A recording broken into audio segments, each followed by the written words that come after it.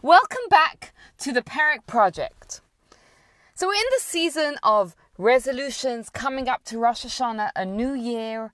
And I wonder if you've ever thought, how comes we can have the best of resolutions, the best of intentions, and yet somehow our actions can fall short?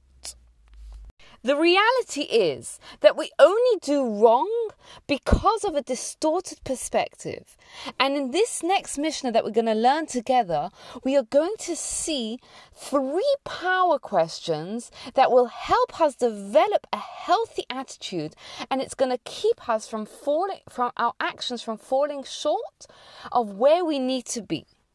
Let me tell you a little anecdote about a Kavya ben Mahalel, who is going to give us these 3 power questions that will tell you a little bit of what a type of person he was. So his son asked him to put a good word in with his colleagues for him. Now, most of us, if our child were in a situation where we could grease the way, so to speak, a little bit by putting in a good word for them, would think nothing of it. But not a Kavya.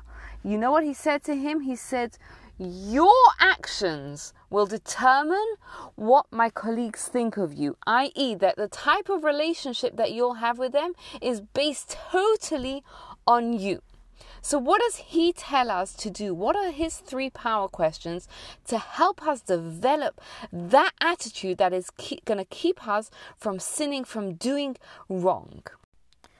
His 3 questions are: number 1, know where you came from. Number 2, know where you are going to. And number 3, know before whom you will have to give justification and reckoning. Now, these 3 questions can be understood as talking to 3 different levels. Number 1, he's talking to the soul of us. He's telling us, know where you came from. You have a divine soul. You're a spark of God. And know where you're going to. You're going to take that soul and you're going to return it to God. And we want to return our soul to God, not just undamaged by bad deeds, but enhanced by a life lived well, filled with good deeds. And thirdly, he says, remember that your life, you are so very important that every single thing that you do is reported to God, the Almighty. Wow! He's teaching us that when we recognize how divine, how great, how special we are, how on earth could we possibly slip up and do wrong? But he's also addressing these 3 questions to the action that you're going to do. He's saying, know where you're coming from. Know what your motive is to do it. Examine what your motive is. Sometimes it's very easy to say, I'm doing this for the good. But really, there's a niggling deeper motive in there that's not healthy. And the second question is, he's saying, where are you going? This action that you're about to do, know where it's going to take you to. Is it going to take you where you want to go, or is it going to take you away from where you go? And he says, number 3, know whom you'll have to give justification for. Because don't think that when we do something, it doesn't have an effect. People around us, it influences them. Not just the people that see, but the people that we come in contact with. It makes an impact. We live in a world that is spiritually connected, just like in the physical world. There's an ecosystem.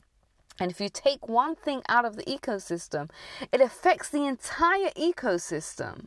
So too, in the spiritual world, when we do an action, it affects the spiritual world. So if we do a good action, it affects the entire spiritual world. And if we do a bad action, it affects the spiritual world too. So when we ask these 3 questions of the action that we're going to do, it also develops within us that healthy attitude that is going to keep us making the right choices. having reminded us how special and great we are and how impactful our actions can be, he's also going to remind us to stay humble, because he reminds us, where are you coming from? All of us started the same way, from a putrid drop. And where are we going to? Life ends for all of us the same way. As we're told, a person is buried in a shroud where there is no pockets. Why? Because we don't take physical things with. All we take with are the Torah and mitzvahs that we accumulated in this world.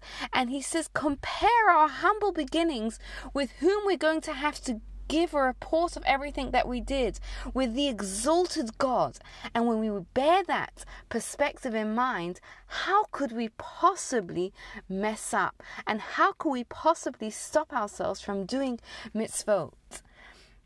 And he uses the language of going, because life is a journey, and we're either going up or we're going down. And hopefully, if we remember these 3 power questions, where do we come from? Where are we going? And to whom we will have to give justification. And remember how great, yet how humble, and how impactful our actions can be.